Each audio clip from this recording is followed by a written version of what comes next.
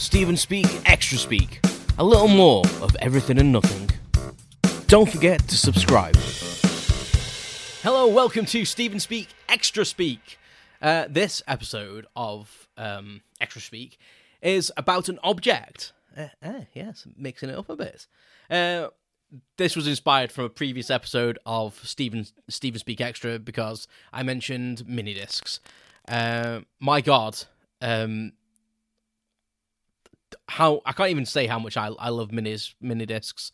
I just wish it was a format that was still popular and still going, and yeah, it actually makes me emotional. It's weird. It's a piece of technology. It's a thing. But my God, what an amazing thing it was.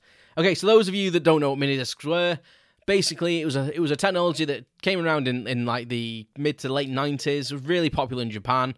It was a like a miniature CD, but it was enclosed in a plastic cassette. So it was quite compact, and it came you can put like an album on it. I think at first it was like 60 minutes, then they increased them to like 74, then 80, and then you got long play ones where you can actually slightly compress the audio quality but make the disc like twice as long or 3 times as long or 5 times as long.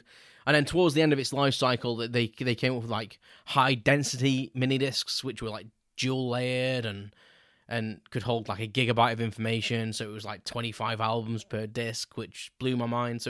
But unfortunately, the way the world is, formats don't live for too long. And although it was super popular in Japan and had popularity in Europe and America, like it lived for a long time in Japan, and then even then it's fizzled out. Now it's kind of like it's like in the archives now, and people think they weren't successful. People think, oh man, this didn't take off. You may have not owned one, but if you speak to anyone that owned one, they will rant as much as I do about how friggin' amazing they were. Okay, so I spoke in a previous episode, I think it was episode 3, about having a summer job. My dad made me to get a summer job when I left school, and I saved up a lot of money. We went on holiday together. Some of the money that I saved, I actually bought a mini disc player. And you can actually get proper albums on mini disc as well. So they release studio albums, singles, everything on mini disc with album covers and everything like that.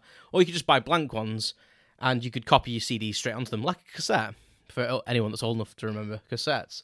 And I bought myself quite an expensive Sony player. So, I mean, this thing was not much bigger than the actual mini disc itself. I mean, the mini discs, I think, were like 5 or 6 centimeters square. And yeah, that for me, that technology was amazing. So I already had a hi-fi that had a mini disc slot in it because I knew I wanted eventually to get a portable one. So I'd saved up a lot of like paper round money and market money and bought myself a hi-fi. So I'd got the mini disc thing going already, and then I bought myself this portable one, and it just changed my life. I had music anywhere I wanted. I could take like 4 or 5 albums with me, and it didn't take up loads of room.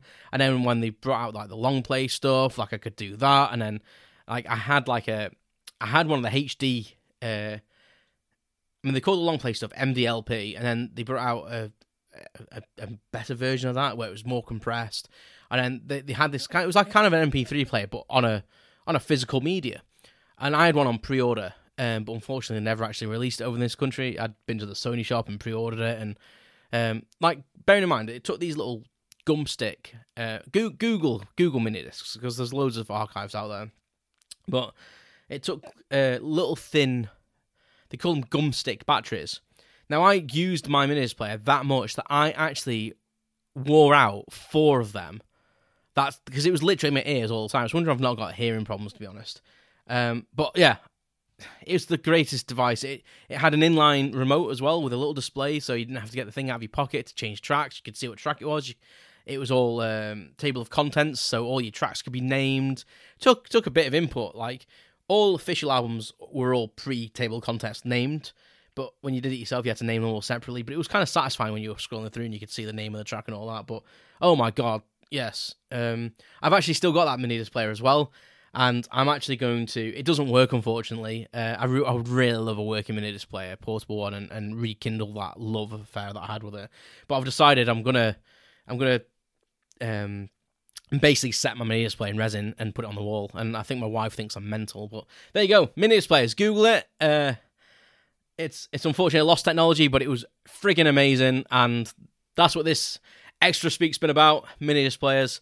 So thank you very much for listening, and I'll speak to you soon. You've been listening to Stephen Speak Extra Speak. Thanks for listening, and please subscribe.